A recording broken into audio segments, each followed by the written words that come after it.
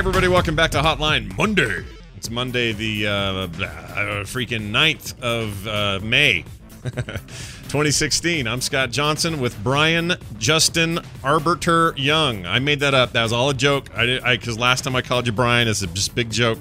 It's Justin Robert Young, everybody. Woo! The funnier thing is that you didn't call me Brian last week. You called me Brian 2 weeks ago. Oh, I thought it was last week. Wasn't it last week? But broke at the streak, and now he started a new, totally separate streak. I don't remember anything anymore. And look, I don't know how you do either. You guys just had like a raucous party in San Francisco, and I don't know how you're like not hungover or something. Well, yeah, no, we had a great live show, Night Attack Live in San Francisco this weekend. It was an absolute blast. Today is a lot easier than yesterday. Yesterday, I had to do like 5 hours of content between Weird Things, After Things, and the jury show, which you have been burnt out over a long weekend. It is certainly difficult to just do an hour by yourself. Well, I was going to say, there's a difference between doing, sitting with a bunch of people who can kind of carry you, but when you are doing a thing on your own and you have to be as cogent and engaging as possible in a solo way, that is no small bag of chips, man. I'm impressed. No. It is indeed a full bag of chips as opposed to a fun size bag of chips that you might get on an airplane. But you want to know what? The real work of this weekend wasn't Night Attack Live, although that was amazing and iconic and the best time anyone had in San Francisco. No.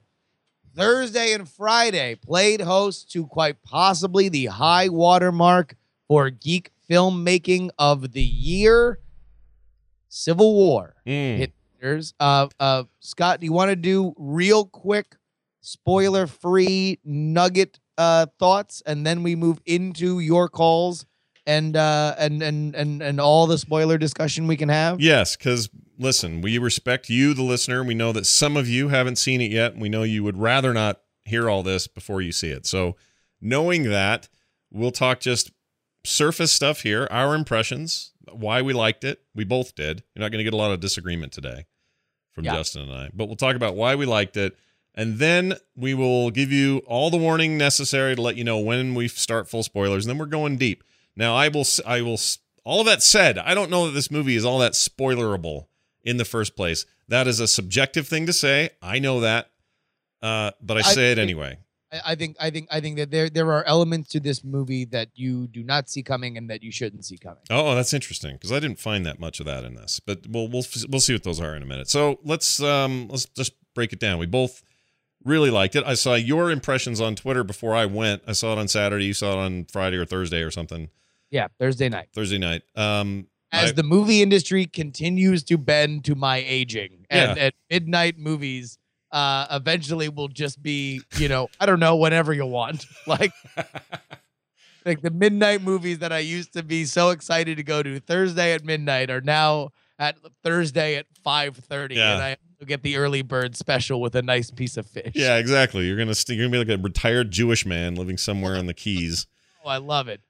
So I saw it with my daughter. And Nick and my wife were somewhere else, so they couldn't go to see it at the same time. They're seeing it tomorrow. So Carter and I went on Saturday morning. Went with high expectations, but also trying to temper ourselves, knowing how much we love Winter Soldier, and I knew I was interested in seeing what the Russo brothers did next, and all those kind of things were in my head. And we got there, and pretty soon they're bringing out every hero there is, except for two notable ones, and they even told us where they were. And we'll get to that later. That's kind of spoilery. But they bring all this out, and they blow my mind. I walked out of there thinking this is, if not the best, it's certainly in like the top circle of 2 or 3 Marvel movies ever for me. It's hard for me now because there's so many of them overlap. I would probably put this, Winter Soldier, and Guardians all kind of mushed up in a ball for my favorite of the Marvel business.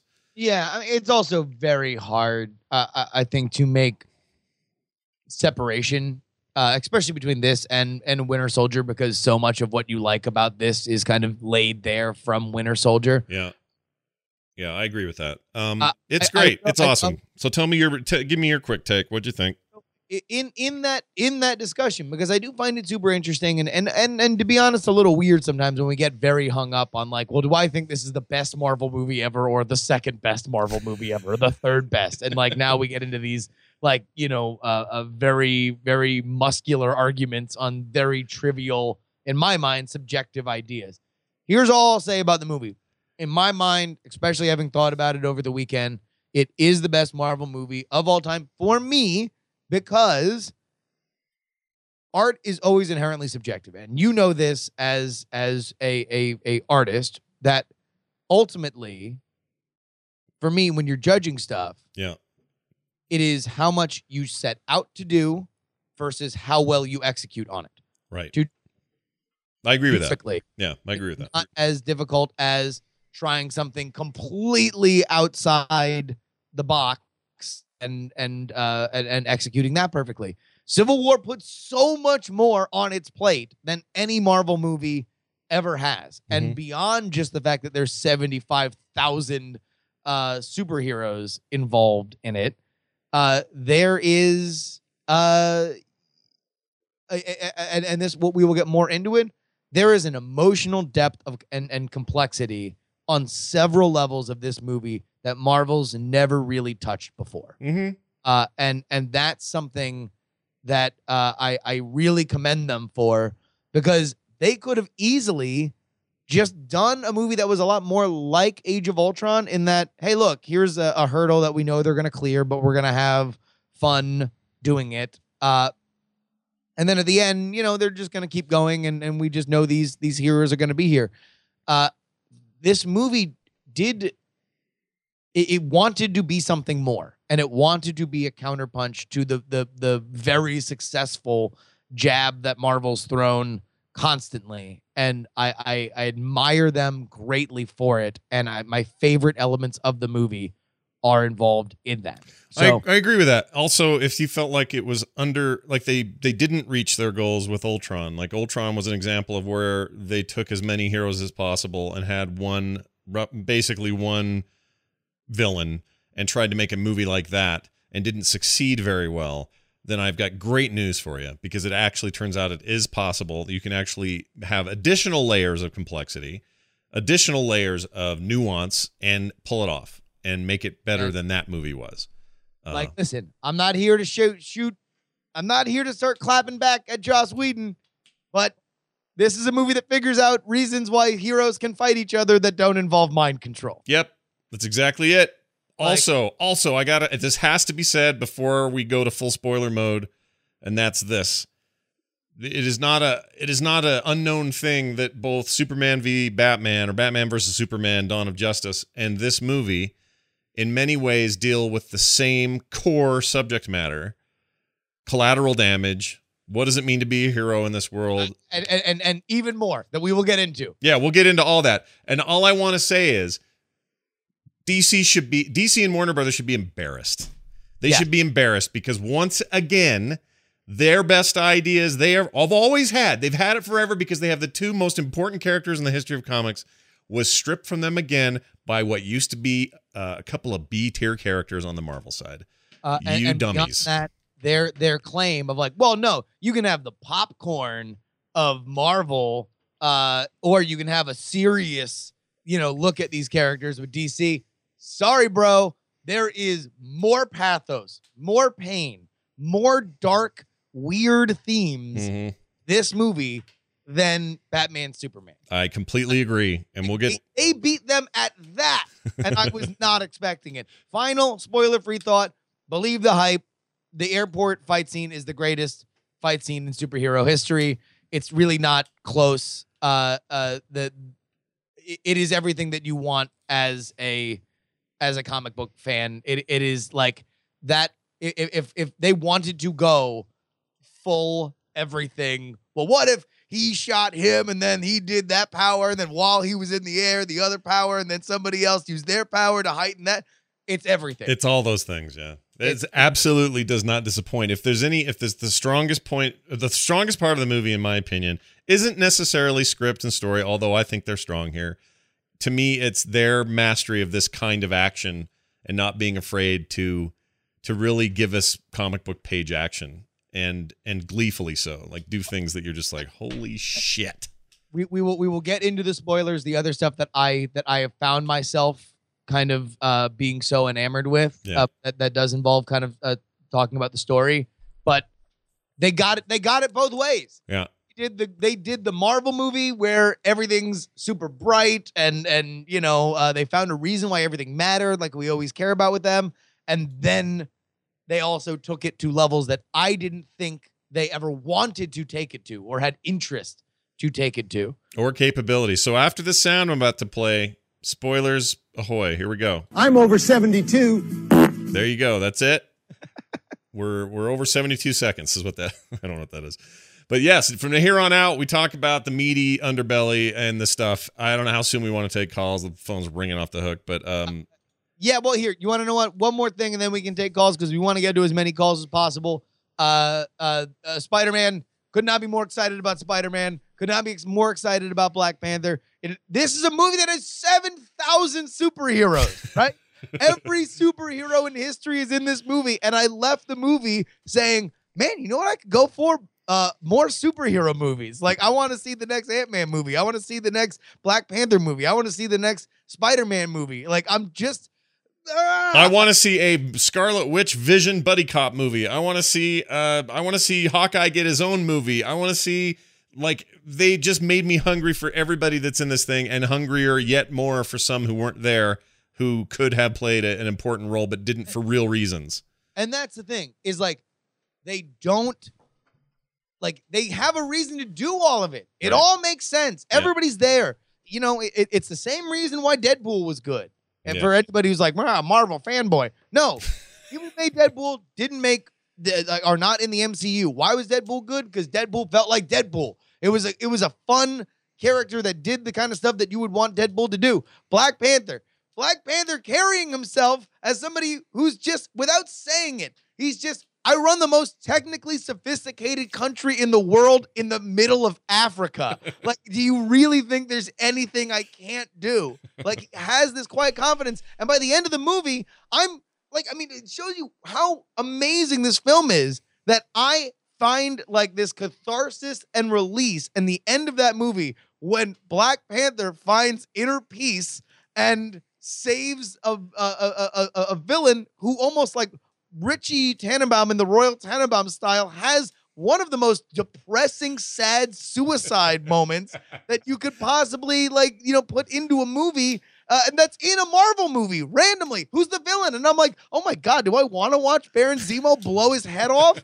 Like, and then Black Panther stops him, and you're like, what journey am I on? Yeah. What is this movie? I love this. There were big chunks of that all over the thing. Very thoughtful stuff, and you get what you expect from everybody, and that's what I think I want to give the most credit to the movie for. Batman v Superman, and I hate to keep making these comparisons, but because the subject matter is so similar, they think you want dark and gritty and nothing underneath, like dark, gritty frosting on a cake that just tastes like shit. Yeah. This is them fully acknowledging and embracing everything that makes it great, bad, cheesy, and everything in between. It's Captain America. He's a stalwart guy. He's a Boy Scout. He's basically Superman in this world, and he wants to always do the right thing, and he's cautious of overextending, and he's worried about what it means to give government too much power, even though his name is Captain America. So you've got all of those complications. You got Tony Stark, who has really great intentions, a lot of personal guilt going through some stuff, making an argument that's actually a decent one. It's a decent argument. Like, this is not a cut and dry evil bad and bad evil. It's like, no, I get it. I get everybody's perspective in this thing. The only person I felt that got really screwed at all was Vision getting pounded down like 300 feet below the surface of the earth. That was the only thing where I kind of felt bad for the robot played by Paul Bettany.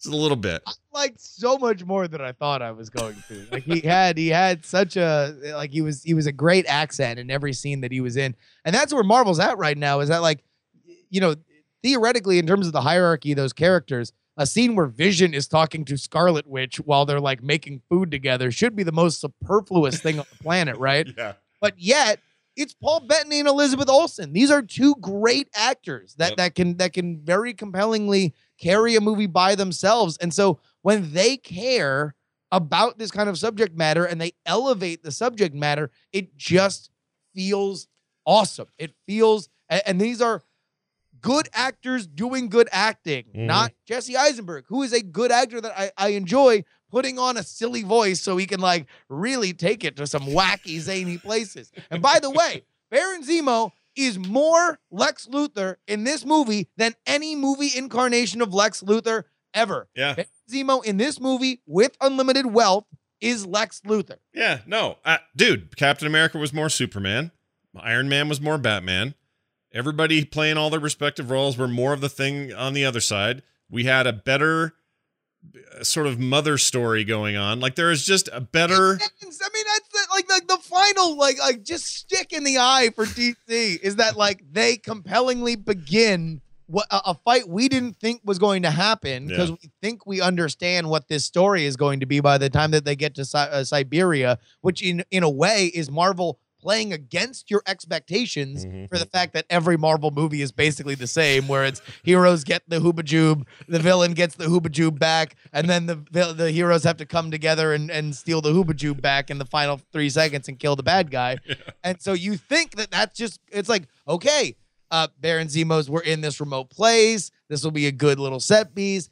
It's going to be 4, 5 if you count Zemo on 3. So you can already see this battle sort of like building up with these super soldier people. And then it's like, no, you are going to have to watch this snuff film of your mom dying. And now from there, we get like this a fight that matters and also doesn't puss out and gives us a winner. No, nobody wins that fight, and kind of nobody loses it. It's weird. Like you're in your head, you're going, it's like they knew I was in the theater thinking this, because when I saw Hawkeye going after Black Widow, and I see them fighting hardcore fisticuffs, arrows, all that stuff, going crazy out in that parking lot. And I'm thinking to myself, oh, they're like best of friends, though. This is wrong. You can't pit these two together in this way. This seems wrong to me.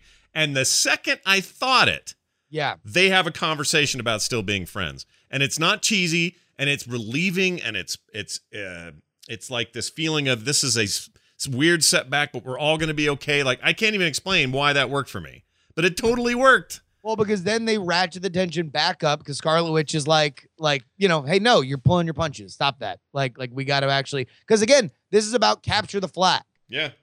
Yeah. It wasn't about killing each other at all. Kill each other. They're not trying to arrest each other. They're trying to stop Captain America from getting to the Quinjet. My gosh. It's so good. That whole thing is so good. It's just awesome. All right, let's take calls. All right, let's take calls. You guys can talk about whatever you want. You come on here and tell us we're wrong, we're right, whatever you think. We got to, I just added him and he went away. Dang it. Okay, keep those calls coming. It's, once again, 801-895-4724. That's it. And we've gotten a ton already, and you keep going away, but just keep coming back, man. We want to know if you like it. Are we wrong? Are we right? Were there moments in there that you want to remind us happened that you thought were amazing? While we wait for that next caller to hit, oh, there's one right there. Never mind. No waiting. It's all about this caller. Hi, who's this? Hi, this is Ashley calling. Oh, whoa. I had 2 people at once. Hi, sorry. This is Ashley? People. Hello? This is Ian. Oh, hey, Ian. Sorry, Ian. That was weird. I don't know how we ended up at 2 at the same time. What's going on, man? What's your take on the movie? My take on the movie is I really enjoyed it. I do have some issues with the Tony Stark arc in it, and some of the decisions he made didn't make a lot of sense to me on reflection, but overall the movie was great. Okay. Say that again, Justin. Justin was saying something. What were you saying, Justin? Oh, sorry. Pick your nits, man. What were your small problem? I guess first of all, it was the thing that they did with the mother being the fulcrum of the final fight. That sort of came out of nowhere to me, because they've always established that he had this competition with the ghost of his dad. Mm-hmm. And I was thinking that maybe that would have been more effective for me.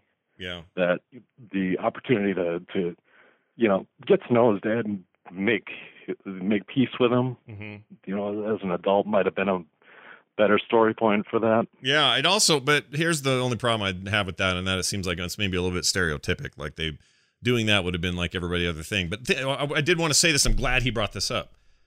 Not only did Marvel scoop him on all those important story points and do them better in this movie in the same year, roughly, that it was released, or it is all the same year it was released. They had, they literally recreated this universe's version of rich guy with a fancy suit, Batman with some dark stuff. They literally recreated the killing of his parents like we see with every Batman movie ever made. Yeah, like and we loved it. It was great. Because, by the way, there's some people saying, I felt kind of shoehorned in. They were telegraphing that moment from the literal first scene of the movie. Mm-hmm. The literal first scene of the movie is them going back to this weird job that the Winter Soldier had that eventually turns into our big reveal. Yep, that's right. I mean, it might have felt shoehorned in, but this is kind of like what happened with Batman or with episode 7, where it was like, oh, well, why would Kylo Ren lose to someone who's never wielded a lightsaber before? Probably because he took a blaster bolt that they'd been building up to be this biggest, most powerful thing in the entire movie, and they demonstrated how powerful it was over and over and over again. And the fact that Kylo Ren was standing up was a testament to his power, as opposed to being able to beat anybody in any kind of fight. Indeed. I got another caller on the line. Who's this? Hello. Uh-oh, someone's getting echo. Hello. Caller. Hello, caller. Goodbye, caller. Here's another caller. Hi, who's this? Hi, this is Shane. Shane, what's going on, man? Hi, Scott, Brian. How you guys doing? Good. All right. Jerry, sorry. Oh, he didn't mean. See, look, everyone does it, dude. Everybody calls you Brian. Hey, were you talking about Civil War? Yeah. My one big takeaway from this is they finally figured out how to use Hawkeye without you thinking he was that gritty layer of frosting on top of a big piece of shit cake. Oh, that's a good point. Yeah, he's that was a breath of fresh air. Yeah, he's Smiley Johnny on the spot there in this thing, isn't he? Well, usually. Well, I didn't mean to cut him off mid-sentence, but go ahead, Justin. At the end of the day, it kind of makes you wonder. It doesn't make you. It makes you happy that, and again, no shade at Joss Whedon. He has made so many things that I very much love dearly. Yeah. He was not built for the Marvel Universe, Mm-hmm. At least at its best. And his version of giving Hawkeye a backstory in Ultron was giving him this other, this other farmhouse scene that kind of took us out of the action and put a big break to where we were going with stuff. And in this, he's not in there a lot, but every time he's in there, he adds something. Yep. And he's not. I mean, again, like the original Avengers. Yep. Doesn't know how to handle all the Avengers, which is why they need to, have Hawkeye get mind controlled. Right. Because it's Joss Whedon figuring out like, okay, well, I want to give everybody something, so let's have Hawkeye get mind controlled for half the movie. Yeah. Right. Yeah.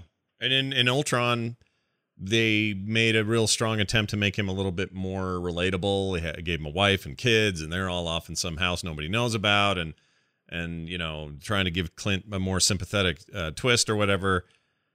I don't know that I needed that necessarily, but that stuff still carries over. Well, a lot of things carry over. Scarlet Witch and Vision freaking carry over. The Wachovia or whatever it's called. Is that Sokovia. it? Yeah. That whole thing with the big chunk of land falling on people and killing them, that carries over. Like, there's so much great carryover from the more mediocre of the many hero films that you still get a little bit of justice there. Hi, who's this? Who's on the line? Hey, it's Dave from Minnesota. Hey, man, it's good to have you on. What's on your mind? What do you think? So I just got to say, I love the movie. Absolutely loved it. But my question to you two is, with the success of Deadpool and its R rating, do you think this movie would have been better with an R rating? Oh, interesting. No. So we talked about this a couple of weeks ago, just about the rating R of movies or of superhero movies, just for the sake of doing it in the wake of that movie. You say no. Why? Well, I mean, because I think we get what we need, right? Like, there's not a lot of characters that I think need to necessarily have more profane language than they have. Because I mean, there's a couple S-bombs that get dropped, right? Sure. Like in the movie in a way that feels organic and fine. You know, and if we went R, I mean, again, this is a sad movie. Like, do we need to see more graphic violence of James Rhodes' back being broken, right? Like, do we need to see more violence in, you know, does Baron Zemo have to shoot half his face off or something? Like, I don't think so. I mean, like, I think that their rating, they work very, very well within their rating. So I don't think that they necessarily need anything else there. Is there anything that you could think that would be good for an R rating? I mean, you could say, well, I mean, I've maintained this entire time the reason Deadpool had an R rating is because it needed one. It's the subject matter requires one. It's the story. It's the character. Anything else would be not true to that, all that stuff. If you do that to this movie, or you do that to your Avengers, you're doing the same thing but in reverse. You're taking them to places that they aren't normally in, that isn't in their character to be in. Yeah. This is in their character to be in. It's a little dark. It's got its moments. That almost suicide thing is really palpable and good. It's amazing, actually. It came out of nowhere. Well, here, look at it like this. This is a theme I didn't realize until I was talking to people about this. This movie is bookended. It begins and ends for Captain America with a very traditional Captain American, rogues gallery villain committing suicide. Yep. Yeah. It's Crossbones trying to suicide bomb Captain America. Mm-hmm. Right? He's going to kill himself so he can kill Captain America. And then it's Zemo quietly trying to kill himself, hoping that he has done enough to have Captain America and Iron Man try to kill each other. Yeah, it's intense. And the first one in particular really left a spot on me for the rest of the movie, because all I could do was picture that moment that she froze, that Scarlet Witch froze, which is the explosion moment of him setting off that bomb on himself. Yeah. Is really something. Like, that is a weird thing to see and longingly look at, because she has frozen him in time, essentially, and stopped the blast from going any further than just barely out of the vest he's wearing. And then to lift him up and move him. And then the catastrophic consequences about where she moved him. Like, all of those things play a role in really tweaking all of those, like, because this is the first time that we've seen something like that. Yeah, yeah. And that it's like, oh, I didn't know that the villains did that. And when it first happens, it's like, okay, that's weird, but I guess that's what he's certainly a first act villain, right? Right. He's also another representation of collateral damage. I mean, he is jacked up and his face is mushed and all screwed up because of that building falling on him, which was a direct result of Winter Soldier business happening. Yeah. So they carry that theme throughout. Everything we're doing has some kind of consequence. And the question is how much and who takes responsibility. And then it gets you really nuanced. Like, that stuff is not lost on me. Every time something would happen, I'd go, oh yeah, there are always two sides to this. Like, all I could think about during the fight in the airport was when Ant-Man went big. And by the way, when he went big, I had bumped Carter, because as soon as he said, yeah, I've tried this thing once and, I've only tested it once or whatever. And I was like elbowing her going, dude, he's going to go big. He's going to go big. And she goes, no, he can't go big. I go, he's going to totally go big. And then he went freaking big. And all I could think about was, look at everyone's luggage everywhere. And all that plane is now destroyed. And how's that airport going to open again? And like, the movie made me think about collateral damage in a way that Batman v Superman or Man of Steel never made me question. Well, and I think there was I forget where I read it, but they made the point that, like, hey, it's not that civilians die that we care about. It's that these heroes seem to think that's a problem, and the DC heroes kind of don't. Right. And that's what rubs people the wrong way. One last thought on the Marvel movies that would have an R rating. Yeah. If they wanted to go R on Guardians of the Galaxy, so we could have a scene where Peter Quill teaches Rocket Raccoon and Drax like English curse words. Right. And like, that's fine. I'm fine. You're down with that? All right. Hi, caller. Who's this? Hey guys, it's Gabe. How you guys doing? Hey, good man, Gabe. Always good to hear from you. Gabe's at the show. That's right. What's up, man? I have two things to say. I never thought I'd say this, but man, Aunt May looks pretty hot in this version. And the second thing is, what do you think they got right about Peter Parker this time? Yeah. This is a great question because, so that's, okay. So if I've been asked one thing since I saw the movie the most, it's what did I think about the Spider-Man treatment? Yeah. And I came away thinking, in fact, you know what? I wish I had the exact quote. My friend Scott Kurtz last night, we were playing Overwatch, and he had the best quote ever, and I wish I could remember it word for word. But he basically said, how must Sony feel when these guys can come in, make a little deal with them, and in 20 minutes of footage, make up for a string of very mediocre attempts to bring Spider-Man to the big screen. It's really, really great. The kid is dead perfect for the character of Peter Parker. If you read those comics at all, look, if you love Tobey Maguire, you might not like this kid. There may be people out there who are going to see him and go, oh, he's no Tobey Maguire. But for people like us who saw him more as a teenager, a nerd, someone who is really geeking out on his powers and all of those things, this kid in very short time became Peter Parker in a way that none of the other movies did for me. And Marissa Tomei is Aunt May. Yeah. Like it was just, it just felt young and vibrant and exciting and everything that, you know, the Spider-Man bears a lot of weight in general, I think in terms of its previous incarnations, because there weren't a ton of superheroes. Right. So when you want to think like, okay, well, how do we do epic? How do we do big? How do we do consequences? Then everything kind of has to be that like, oh no, well, what about my family and secret identities and yada, yada, yada, right? Mm-hmm.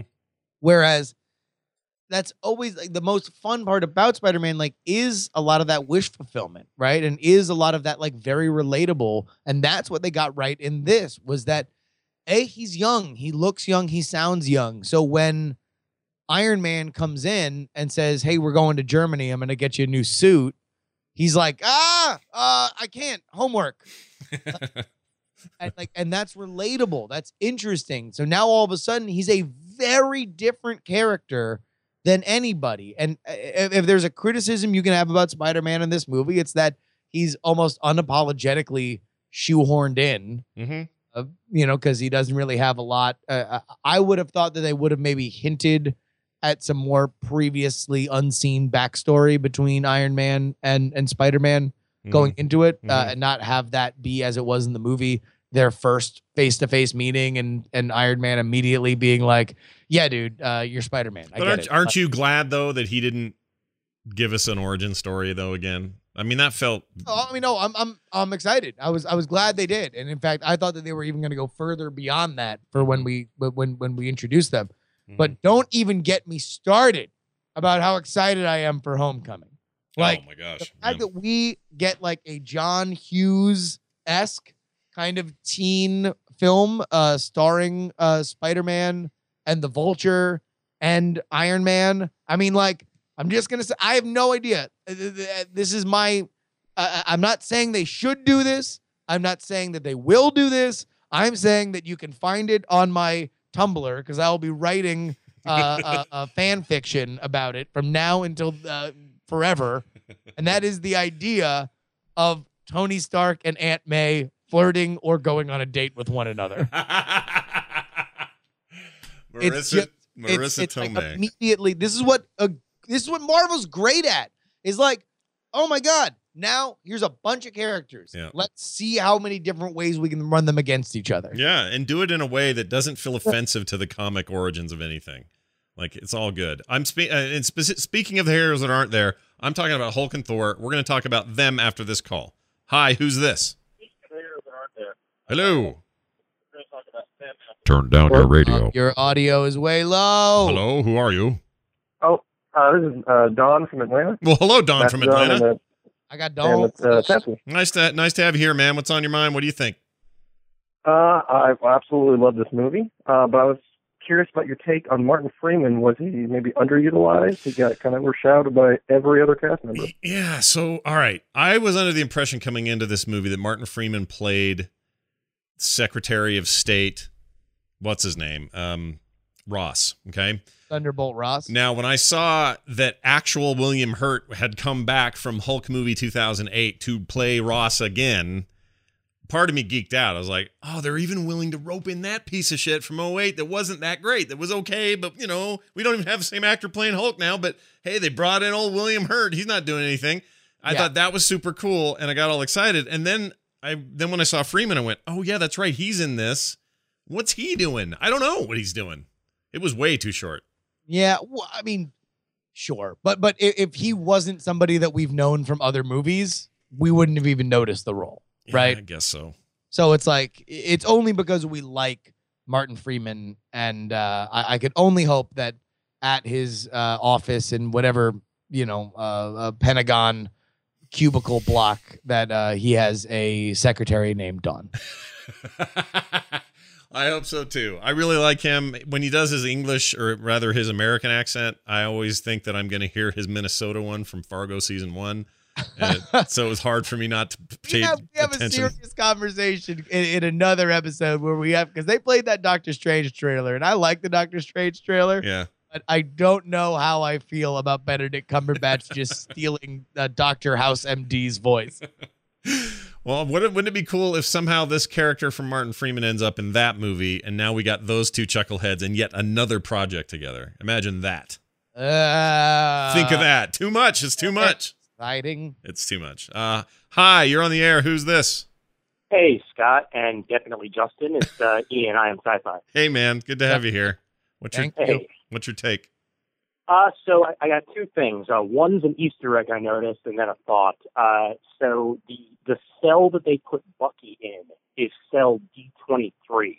Okay. That's their reference to the D23 Disney fan club and expo that happens every year. That's funny. Oh, that's cool. I hadn't even heard that. That's awesome.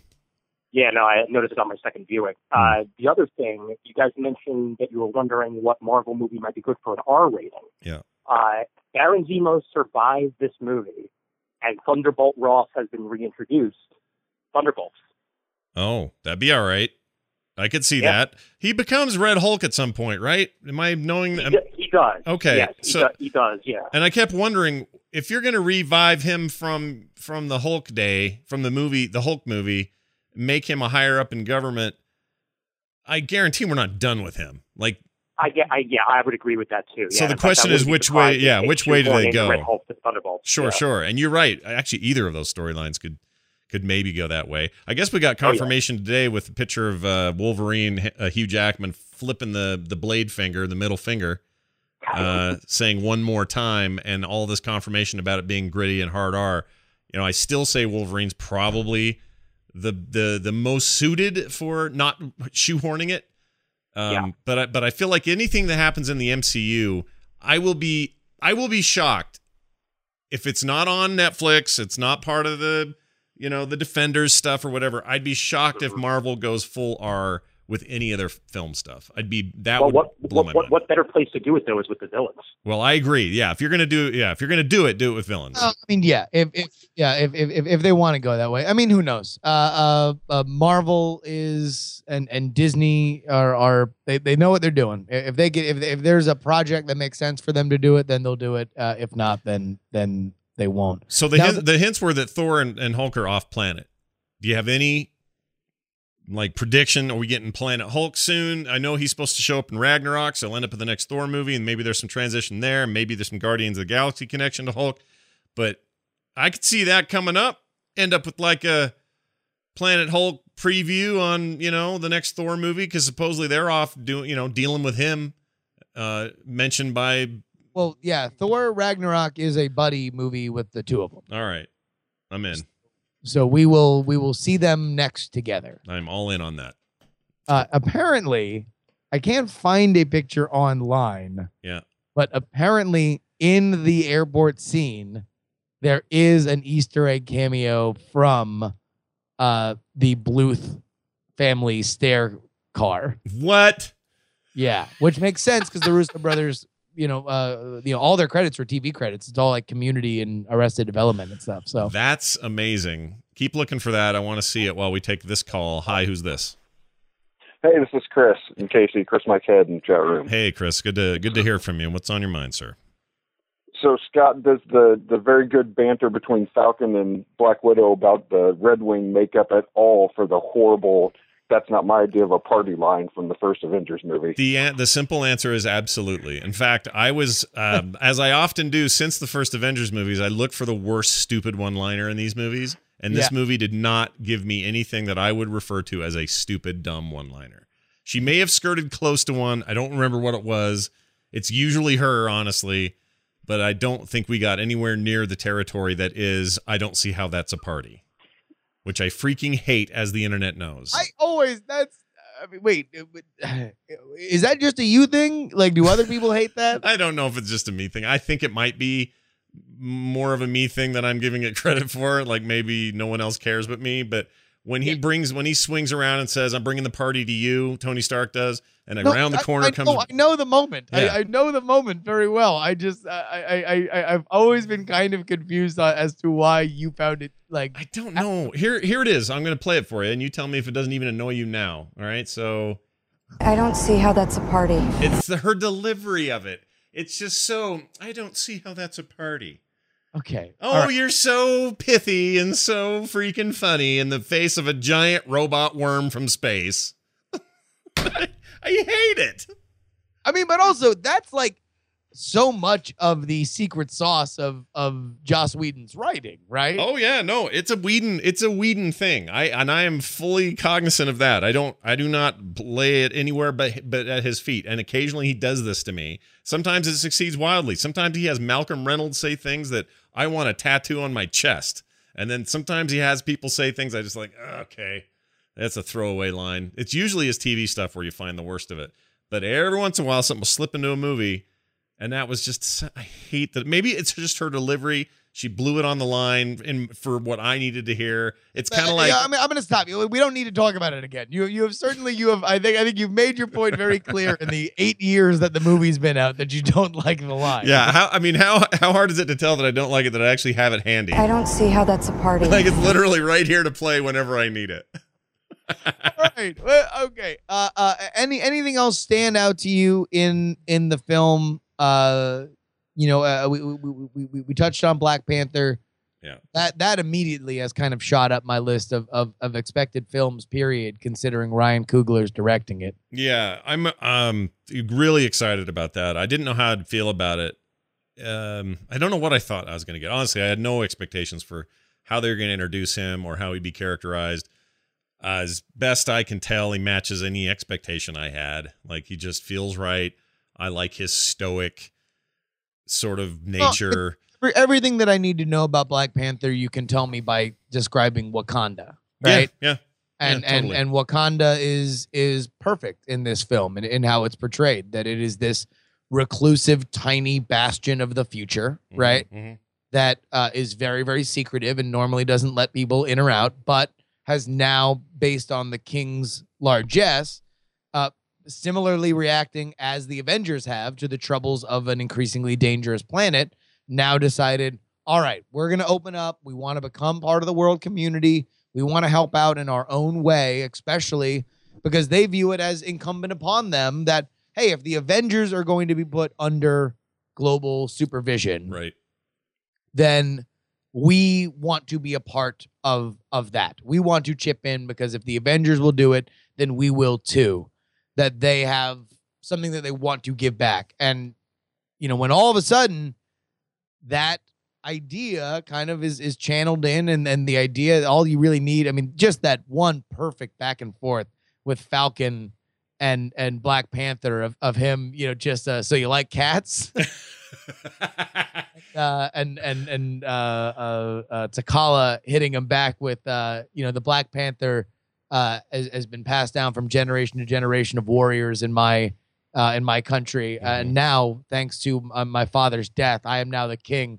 So I am both a king and a warrior. You tell me how long you'll be able to keep your friend away from me. Oh, my goodness. Yeah. See, that was great. By the way, I can't give enough credit to Anthony. What I heard was his brass balls scraping against crashing through the car they're in and scraping against the highway. And I cannot say enough about how much I love Anthony Mackie in this. I love Falcon. I think he is much needed for the entire thing. He just adds a thing to it that the movie wouldn't have had otherwise. And also credit to the Russo brothers and everybody involved for making a Captain America movie seem like it might not be all about him, but in the end still about him somehow. Like it's about all this stuff, it's about all these characters, yet it's his movie. And I was worried I'd go in and go, well, he's just going to get squished by all these other people. And maybe you could argue he is, because it's still not really totally entirely about him, but it never felt like it wasn't a Captain America fable to me. It always felt like at the core of this is this guy that represents the best of us, maybe from the best time of us, or at least what we've created in our minds as one of the great generations, who's got this, incredible sense of right and wrong. And it needed to stay about him, and it did, but still ended up being all these other things. It's so crazy to me they pulled it off. Like the fact that they can't pull that off with just Superman, Batman, and Wonder Woman, but they can pull it off with 30 of them. Yeah, is mind-boggling to me. Mean, they're just operating at another level, and now you're seeing the fruits of that because of what's happening. Now Ben Affleck added as an executive producer of Justice League at the 11th hour. Yeah, which, I mean, and also you have execs from Warner Brothers coming out and saying, yeah, by the way, we knew Batman vs Superman was garbage and that we had a major problem with Justice League, but we couldn't tell our moles in the press that while Batman vs Superman was in theaters because we didn't want to kill the grosses. So now please understand that we know that everything's screwed up, and now we're going to add Ben Affleck as a producer, and then I'm sure that they're going to stop shooting at some point and retool it and move the release date back. Like they are just in a mess. And meanwhile, Marvel's so good at it, they're taking other people's properties and just doing they're doing other people's properties for laughs. Yeah, they totally are. And the net effect is this: Marvel is probably going to help DC Warner more than we think. In other words, by having this contrast happen every time there's a major DC thing, and then later that year Marvel comes out and blows everyone's minds with similar content. Yeah. In terms of, raw ideas and then turning them into something. I think this just makes such stark relief for the Warner Brothers people that they have to look at it. They are forced to look at this and go, we are not in a vacuum by ourselves. This is being held up to this light over here, and we are nowhere near that right now. So we have to change this, or why are we doing it? We'll just lose more money if we keep jacking this up. So I feel like but why now and not the 13 other movies?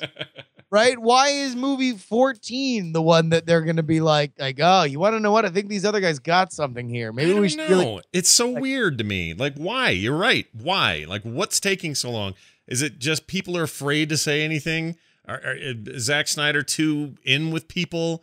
Like, what's going on? Well, and the funny thing, so the Fixer in the chat room makes the point that, Jury, do you think that DC movies need their own version of Kevin Feige to keep things on track, and will Ben Affleck be that person? Number one, yes, but that's harder to say than it is to, or easier to say than it is to do. Will Ben Affleck be that person? No, because Ben Affleck is a great actor and a director, and he's always going to be more interested in acting and directing, and not necessarily being somebody that is very, very powerful and smart and good at guiding the DC universe. Yeah. Kevin Feige is the perfect person for this role, because if you read about how Marvel Studios came up, he was with Marvel Studios when it was just, an office of 4 people in Santa Monica that were getting scripts from other studios about their properties, and they would make these absolutely powerless notes to be like, yeah, no, this character wouldn't do that, and this character should probably have that. And by the way, if you want to give them this kind of thing, you can refer to this stuff that we've done in the past. And the studios wouldn't take the notes, or the ones that did would be better movies like Blade or X-Men or something like that. Mm-hmm. And so he has a DNA with these Marvel characters. Right. He has a pedigree with these characters. There's certainly somebody out there that could be that for DC, but Warner Brothers has to empower them. Mm-hmm. And so far, they don't really seem to have much of an interest in doing that. Do you know why? I mean, do you know why people listening, why they pointed out, and Tony Stark made a point of pointing out Spider-Man's web shooters, and that they were not organic, that they were strapped to his hand, that he made them, he invented them. Yeah. This is to make up for probably one of those scripts that was sent. Feige writing back going, guys, you shouldn't make it organic. That's weird. because it's really weird. Yeah, don't do that. It's whatever. No, we're doing it, and they do it anyway. And I know that stuff's fluctuated in the comics and stuff, but at the core, they wanted to make sure you understood a bunch of stuff about this transition. Like, this is a moment for them to say, yeah, we know there were problems with Spider-Man, so here is the purity of Spider-Man. Here is the pure vision of what that character is, and you're only going to get him for 20 minutes, but hot damn, what a great 20 minutes this is going to be. And it's not that I'm saying he's like calculating revenge against the long career he had before this of trying to make all this work but not having the power to do it. I just think he knows this stuff so well. I mean, he's going to be revered for a very long time as a true visionary. The guy has shepherded that very difficult thing into something real, palpable, and so money-makey that there's hardly anything like it. It's closer to Star Wars than anything else has ever gotten in terms of its money-making power, its confidence with fans, like all that kind of stuff. And in many ways, it exceeds where Star Wars ended up. Well, he's amazing, that guy. It's like, this is a franchise that goes forever. Like, we watched a lengthy, at times dour, superhero movie that involved a fight the likes of which we've never seen, and we didn't leave saying, man, that was a great meal, but I am full. We left saying, oh my God, if I could watch the new Spider-Man movie right now, I would. Yep. Right? If I could watch, who said Pink Panther? If I could watch Black Panther right now, I freaking would. If I could see where Thor and Hulk are right now, based on one comment, I got excited about the new Thor movie. I mean, that's all I needed. Like, that is I don't even know how you do that, you know? It's so jam-packed. No one's even mentioning the fact that Peggy Carter died. No one's even mentioning the fact that this idea of frustrated, in love Steve Rogers makes his first kind of romantic connection beyond his stuff with Peggy Carter. Yeah. Like, it's to quote one of the more reviled quotes in geek history, it's so dense every frame. Yep, it's amazing. We will take a couple more of your calls in this regard, and then at some point we can talk about what happened in Game of Thrones this week. We always like to leave that toward the end of the show because we know probably even less people have seen it than they have the movie. Hi, you're on the air. Who is this? Hello. Good evening. Caller. Hello, caller. You're on the air. Nope. Nothing? All right. Hey, caller. Hey, caller. Hello. Oh, hi. Who's this? Hi. I was just calling because I live down the street from you. And okay, it's that guy again. It's that deal with the fake call. Hi, who's this? Guy. Hello. Hello. Hello. Hi, who's this? This is Mark from Spokane. Hey, Mark from Spokane. How you doing, man? What's up, dude? Okay. Hey. So, after watching Civil War, how excited are you for the next Russo brothers Marvel movie, Infinity Wars?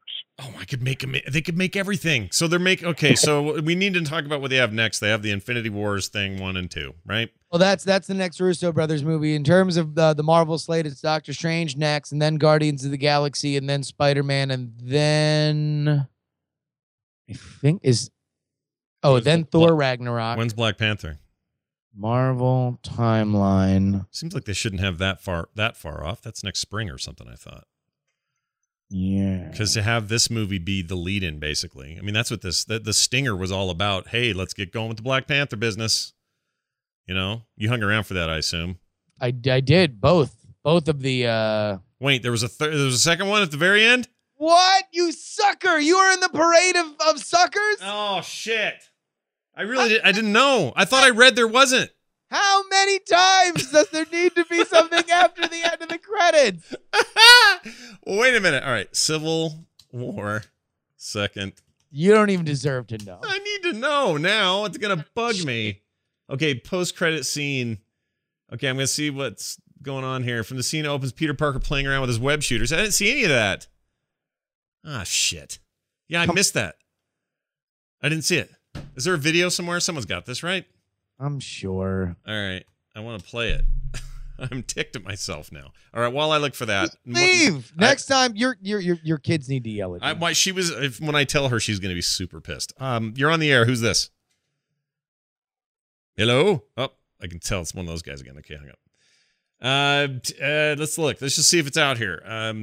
Spider-Man, Stinger, Civil. I don't know. I'm just looking here. Let's see. Okay.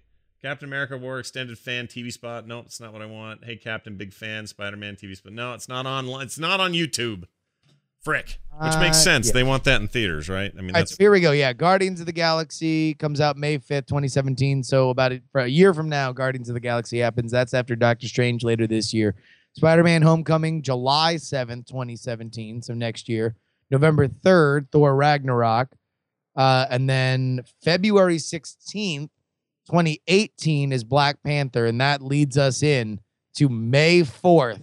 2 years from now, we get Infinity War Part 1, and in between that summer, it's the Ant-Man and the Wasp. That's July 6th. when do you get Captain Marvel? When's she all up in this? Captain Marvel is March 8th, 2019, although she apparently will factor into Infinity War. Okay. Prediction time before I take this call. Does Captain America die and pass on the shield in the Infinity War duquel? I mean, who knows? I have a feeling that that's all going to happen. But I would have thought that would have happened in this movie, right? Well, yeah, that's what I thought. I honestly thought I was going to get that at the end because I know Chris Evans is like, I want to do other stuff, and I figured it was his time. And it also, Chris Evans, settle down. You're doing real well for yourself. Yeah, chill out, dude. Don't do whether it was Snow Train or whatever the hell what was that train one where he was in. Sir, I mean, listen, he's good. He's fine, right? But, listen, just keep that throwing arm in shape, and everything's going to work out. Hi, you're on the air. Is this Todd? This is Todd. Oh, hey, How you doing? Todd Whitehead, Lord of Alpha Geek Radio on the line. What's up, man? I'm still kicking. I wanted to see what your feelings were on. So we're at a point in the Marvel Empire where they took a major villain like Baron Zemo, completely rewrote him to be something unlike anything he was ever in the comics, and not a single nerd complained. I think that's a good sign. I think that's a sign that people trust Marvel and understand it's a separate universe. I don't think they have a problem with it. And also, it's who explain Baron Zemo in 3 words? Comic book Baron Zemo.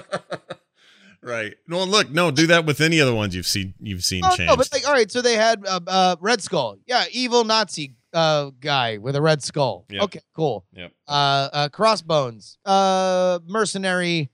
He wears a crossbones thing, right? Balrog the Leaper. He jumps around, man. He's a crazy leaper guy. Baron Zemo. Yeah. He's evil. Real evil. Does evil things. But here's why I think people trust it. The comic book nerds who would be up in arms normally have seen, I think, Marvel take great care in presenting this as another one of the universes, another place to tell storylines of characters but in a different universe. It's the cinematic universe. They're already used to this split in the comics. It happens all the time where they'll say, oh, that's the Ultimate Universe, or that's the whatever universe, and they split them up all the time. Same with DC. They always do this. So they're just taking a convention of the comic books, which people already know about, and they've moved it to film without sounding like a bunch of dumb guys in suits who don't know what they're doing. They seem to know that they're doing that, and that they're gleefully doing that, and that this gives them an opportunity to do things they couldn't do otherwise. You can't do the Civil War event that actually happened in the Marvel comics. You cannot do that on film unless you want to make an 8-part series and have Squirrel Girl in it. Stupid and convoluted. Listen, I'm sorry. I'll take shots. That Civil War was a promising, interesting part, but as soon as you get outside of the fact that there are heroes fighting each other, it's boring and convoluted and stupid. Mm-hmm. And anybody who can describe to me with a straight face why the Civil War storyline in the comic books was interesting or fun, then we'll just wait until you have to start talking about the alternate dimension prison that people start getting put in, and we can then understand that it was just fine. I mean, it suffered all the sins of event comic crossovers, right? And that's why event comic crossovers past then have done less in the story department, and they've just been World War Hulk or X-Men versus Avengers, where it's just like, listen, get to what people want. Like the superheroes fighting each other and them doing interesting superhero stuff. Yep, I completely agree. All right, great calls, everybody. You want to talk about a little Game of Thrones here? Let's get into America's favorite segment. Here's the best part is the sound clip. Watch the Throne. Watch, here's the theme song. One song only. It's so bad. It's so bad because it's you playing it, me recording it, Skype lag, us talking. It's like the worst possible thing, but damn it, we're keeping it. It's our thing. For whatever reason, it makes me so happy. All right. Oathbreaker is the episode on Sunday, or last Sunday, rather, yesterday, as we say here in America. You wrote, all right, I'm just going to read to you guys what's in our Spartan notes here in the Hotline Monday show doc, which is Game of Thrones episode 3. Scott writes, best of season, ? I say answer, no. And then Scott writes below in all caps, liar. That's a real window into our process, folks. I hope you enjoyed that. All right, can I make the argument why it's the best of the season? Oh, yeah, and let me just here. So you make your point. Okay. Yeah. How do I put this? All right. I've loved the whole season. All right. I think it's great so far. 3 episodes, not the whole season, but the 3 episodes we've had so far, I've quite liked. I like the tone of it. I talked about this last week. I think it's nailing that. It feels like a return to form in some ways. I've never not liked the show, so that's not really a negative thing to say about the rest of the series, but I don't know. There's something about it, and maybe part of it is now I'm in a territory I don't know because there's no book for this stuff, most of it. So it feels new and fresh in a way that it hasn't up till now because I'd read the books. So I think it's the best one because there are moments in this one that I think are terribly handled in lots of TV shows and movies. In particular, let's go back in time with Three-Eyed Crow and the kid, who, by the way, is not only grown all up and stuff. I think that kid's great, dude. I think he's like 14. I'm gonna make a prediction here. The kid who plays Bran Stark will be as much or as anyone else in this show the one who goes on to do other stuff. I'm calling it now. There's something about him. You could certainly see him getting a role in one of these franchise, kind of flicks as that show winds down. Yeah, he's real something about him. Can't put my finger on it. Just he's nailing it. So anyway, and he's barely been in it, and he's just leaving a mark on me. So there's something about that flashback that should have been dumb and cheesy, and I can't stand when young actors play people we already know as like Ned Stark later and all that sort of stuff. And the minute I saw that scene unfolding, I'm like, oh, another one of these. This is like Christmas, Ghost of Christmas Past. I'm going to hate this. I freaking love that scene. There's so many moments like that in this episode for me. I love it. I like the scene. Can I get just one indulgence for me to go full subculture nerd? All right. Okay. So, as a man who has attended many Renaissance fairs and has dedicated time and effort and blood and sweat to realistic stage combat, dual wielding swords of that size is terribly wasteful, unrealistic, and would not be a viable weapon in the period for which they are portraying, understanding that is a simulacrum of a time period and this is a fantasy world. All right, that's it. I'm so glad you use simulacrum. So you could nitpick that. I could see people doing that. Listen, it's a broken part of my brain that just sees 2 gigantic swords being wielded like that, and I'm like, okay, that's kind of silly and stupid, but I understand that looks amazing and it's awesome. And the whole point of Arthur Dayne being the Sword of the Morning, is that he is the greatest guy who has ever wielded a sword. He is somebody that needs to realistically, visually look like he could take down, 4 people by himself effectively. Yep. And so he does that. They use the 2 swords to get that across. That's fine. I very much like that scene in general. But I also liked what I liked about it. Like the show seems to be pulling back a little bit the curtain on well, Ned Stark wasn't perfect, was he? Never told this part of the story, did he? Yeah. So there's that part. And then later it's like, well, Jon Snow, you clearly are chosen in some way. You've gotten brought back to life. Well, wait a minute. Scott. Yeah. It's us setting up. So let's think of that as one unbroken thing. Okay. From young Ned Stark's perspective. Right.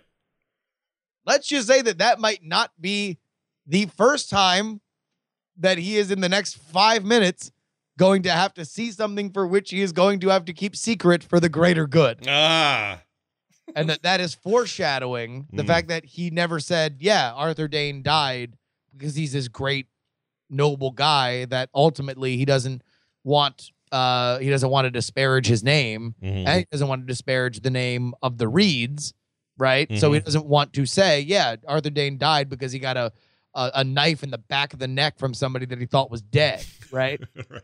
Like that dishonors the Reeds, that dishonors the memory of Sir Arthur Dayne. He doesn't want to do that, so to his family for the intervening decades, he keeps that secret. Yeah. What other secrets could he possibly learn from that cry in the top of the tower? We will find out. Gosh, I wonder if it's a woman giving birth to one Jon Snow, perhaps. That's my current theory. Hey, take your conspiracy theories to Goodreads. All right, so then Jon Snow, back to life. Grandma dressed as hot lady brings him back, right? So he's rolling around doing his thing, and he's got to put to death these people that stabbed him, that took out the what's he called there? The commander general man. What's he called? The Lord Commander. Lord Commander of the Night's Watch. All right, so he does that. They all get their final say, and he's got to look a 12-year-old in the eye. Yep. And know that he's about to horribly strangulate this kid on a rope. By the way, yeah, that is a terrible way to hang people. There's a reason why you see in hangings, it's that you drop through a floor. Yep. It's because the point of a hanging normally is to drop them so fast, so far that they break their neck and they die. Right. To like watch them strangle is like almost like over the top. But I guess the point is to show that this is what this kind of punishment is. So I was fine with that. You'll allow it like a judge. You'll allow it. So this to me marked a moment in Jon Snow's career where he then sheds the cloak and says, "See ya, you run the show now. I'm out of here." It's a character moment that really matters because what we're seeing is you shouldn't be back here. You shouldn't be alive, but now that you are, now you got to make this bad decision or this hard decision. And that doesn't sit well with you. Looking into that kid's face is not sitting well with you. And you just got to get out of here. And you got to go figure out what the hell you're really supposed to be doing. Like, I just felt like the whole episode was full of these major moments of like a character shifting in a very important wind. Well, and what is exciting about the trajectory of the show is that we are getting a lot of these things a lot faster than I think we would have thought we would have in previous seasons, right? That, you could have figured that maybe you could have stretched out Jon Snow being dead for probably an episode or two more, and it would have gotten annoying because we kind of knew where it was going. But you had enough rope that you could stretch that out to make it more believable that maybe he was actually dead. Mm-hmm. You certainly could have kept him on as Lord Commander for another episode or two where he slowly comes to the realization that his place isn't here. Mm-hmm. It's not like he's not about to get a bunch of news that would be very interesting to him. That would be a credible reason for him to leave, but yet the show wants to take him. They want to give him that nobility of saying, I am breaking my own oath here. Like, yeah. I'm going to walk off. Although technically I did keep my oath because I did die. So I served until I died. LOL, fine print, right? Yeah, exactly. He did it for the lulls. Because at that point, if you are dead, you are no longer Lord Commander of anything. And there's this weird presumption of he's got to now stick to his oath again, even though he died. Well, no one comes at him, right? Like, no one's like, whoa, dude, you're breaking your oath. They're just like, okay, understood. You've been through quite a bit. So whatever you need. But then you've got Samwell giving an oath to protect her and keeping that oath, but also breaking an oath that he's going to stay with her. Like this, the whole oath thing working for me top to bottom. Just totally working for me. And the conversation between the king and old man Sparrow, dirtbag butthole, the Pope, basically, on the little bench there, was just this great illustration of the kid still got some naivete. He's also this kid with kind of a good heart despite his heritage. Yeah. And wants the best of everyone and wants to see the best of everyone. And you've got this guy who I can't tell if he really believes all this shim-sham or if he's just manipulating the situation. I don't know. And then Maester Pycelle farts in a meeting. Best moment in the show. It was brilliant, dude.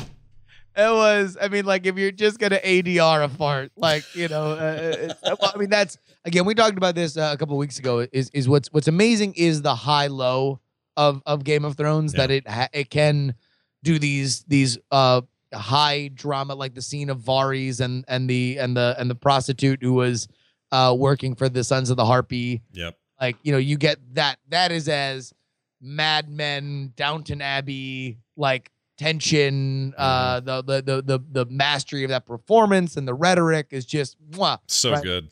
So good. But then you also get somebody farting because they saw a monster, right? Like it is just awesome to see what else is there. Okay, people are pointing out, of course, big development, Small John Umber bringing Rickon Stark. So now Ramsay Bolton, the Unhinged, has Rickon Stark in his control. Oh gosh. And Shaggy Dog is now without a head. Mm-hmm. Another wolf, dude. Another wolf down. Can I tell you the most exciting idea that I read on the internet? All right, what? Are you familiar with the meme that has been going on for 2 years now of the Clegane Bowl? No. There are people, many of whom are on the Game of Thrones subreddit, that are waiting and praying that we get a moment in the show wherein the Mountain That Rides faces his brother, the Hound, in a Clegane Bowl. And we got the biggest tip that this might be happening. Okay, was it the Arya stuff? I'm sorry, the girl that has no name? No. What? So now, because she made mention of him, but I'm not sure what you're pointing at. We made the point was made that that Cersei will have to stand trial. Yeah. Well established, as they make a point in the show yesterday. Yeah. That she will be forgoing her evidence-based trial and instead be requesting trial by combat. Mm-hmm. While old, green-eyed monster Clegane, right, will be her champion. Of course. Just like last time. Meanwhile, last time we saw the Hound, who was mentioned in this in this episode, he was being left to die. Yeah. We never see him die. Right. If you dare to go around on the internet and listen to interviews with an actor who is very awesome and you and I both love, he apparently plays a monk who rescues a character once thought dead. What? Which means that if the Lannisters have Sir Robert Strong, Sir Zombie Clegane, as theirs, Faith Militant has to go through their ranks that would include monks. They might find the now rehabilitated Hound. Hashtag Clegane Bowl. The hype is real. Might never die, but rise larger and hyper than before. Wow. Okay, hold on. Here's something for that. Here we go. All right, let's get into it. It's basketball. It's not as good as football for this. But wait a minute though. I'm in on this, and this would give Sandor Clegane Jr. there, Hound Face, Burn Face. Yeah, the Hound. He can get some revenge because his brother's the biggest douche in his life. Yeah. Right? Clegane Bowl. Hashtag Clegane Bowl. I'm in. Everybody get hyped, get excited. All right, well that probably helps us wind things down as we leave today's episode. All right. It's I'm that queued up whenever we mention the Clickade Bowl. I'm so excited that you just had that on hand. That's so perfect. Well, that's what I do. All right. Let's get some plugs out of the way, and then we'll get out of here. What's going on this week? You got anything cool you want people to be looking at? Yeah. So the Contender, if you're a fan of the Contender game, we are hopefully getting the expansion packs in sometime this week, which means that we'll do a big pack and party and get it out to everybody. That'll be our final fulfillment on our Kickstarters, finally. But if you have the game, then guess what? Go ahead and just sign up for our Facebook or like our Facebook. That is facebook.com/thecontendergame. And we are going to have this week a free print and play go up using all quotes from candidates in their campaign suspension remarks. So the quitter expansion will be on our Facebook and our Twitter, but go and sign up for the Facebook. That is facebook.com/thecontendergame. facebook.com/thecontendergame. And if you don't know what I'm talking about, head over to thecontender.us, pick it up. It is a super fun game, and everyone's loving it. Awesome. Real quick, so if you got you already know if you got them, but yesterday was Free Comic Book Day, or Saturday was, and you know if you got signed up because you would have got confirmation on this, and if you did, I'm be signing those tonight, shipping them out, so everybody be excited. Those are coming. Free prints. Thanks, everybody, for participating. We had a bunch more than last year. Every year it gets bigger, so really appreciate it. Secondly, sometime tomorrow, we will have all the details up for the Warcraft movie ticket reservation thing for our premiere in June. If you're going to come out here, and all the locals who listen, if you're interested, it'll be up at frogpants.com/Warcraft. There's a holder page there now. All the final details about time of day and how to reserve tickets so you can make sure you can come. That'll all be up tomorrow. So watch for that. That's frogpants.com/Warcraft. A movie I am completely not sure about yet until we get there. I don't know. I have a long historied life with these people. I love me some Warcraft. I love Warcraft. It's a big part of my life for the last 20 years in one way or another. And I want this movie to be great, but I don't know, Justin. I don't know. I mean, safe to say that it has had an underwhelming trailer presence, right? Yes, that is not only safe to say, it must be said that I think the trailers, at least the domestic ones, suck. The international one's pretty good, but the other ones make me worry that they're trying to trump it up to be something for a crowd that isn't actually interested in this. I don't know. There's a lot of things in my head about it. I just know I love Duncan Jones and I love his movies, and this is totally different from anything he's made, and that could be great or bad. And the story of Warcraft itself is dear to me, but if I'm truthful about it, it's not really that deep. It's kind of based on more tropes than it is original ideas. And so all these things are kind of convoluted in my head. I'm torn 150 different ways, but all I know is sitting in a movie theater with a bunch of my friends is one way to make up for whether it's good or bad. So, oh, no. There is no doubt that it will be great. It will be amazing and fun to watch, right? Yeah. Really, the biggest thing that I mean, from what and I know more about the world of Warcraft now since I've become obsessed with Hearthstone than I did ever before. But sure. One thing that's very, very clear is that it's a funny universe, and there has been scant amounts of any kind of humor in those trailers. When it's like, you got to figure, like, why is that not their big selling? Like, isn't that why Warcraft would be a great property to make right now in a world where Marvel is gigantic, to do the funny and fun fantasy franchise? They are presenting it as very self-serious, and that has some people concerned. There's some reason to have hope, though, because in some of these promo shots and things from the set, there's lots of little weird Easter eggs and things that only gamers are going to understand what the reference is. And so we think, well, maybe that's part of it, and maybe also they'll have some fun with these orcs, and they won't be just, we've got to escape our land and take over this new place, and the humans won't be dour about the future of humanity, and that they can actually not take themselves too seriously, because the game certainly doesn't and never really has. So yes, what you say is indicative of my concern. I want them to fully embrace it. Your favorite part of the movie is when the human council decides that they're going to build a wall and make the Horde pay for it. Exactly. That's going to be the best part. Then I want them to take a picture of them eating lunch where they actually built a wall around their Horde food. Just like one Donald Trump. No bowls for everyone. That's right, everybody. Thank you all for being here. Don't forget our Twitter account is Hotline Monday. You can also find Justin at Justin R. Young. You can find me at Scott Johnson. And what else? You can call us, 801-895-4724. Just keep that number handy. That's what we take for live calls. Thank you, everyone who called. And for those who couldn't get in, we'll get you next week. HotlineMonday@gmail.com is the email address. Today's title of the show is Marvel Gets the Hoobajube. Yep. I don't know if you knew that. I think that's it. Anything else, Justin? We're good? Nah, man. See you next week. Thanks, everybody. We'll see you then.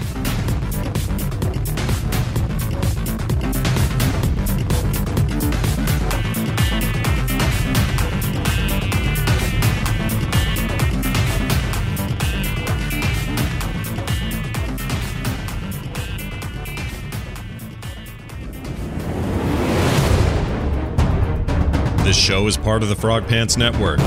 Get more at frogpants.com.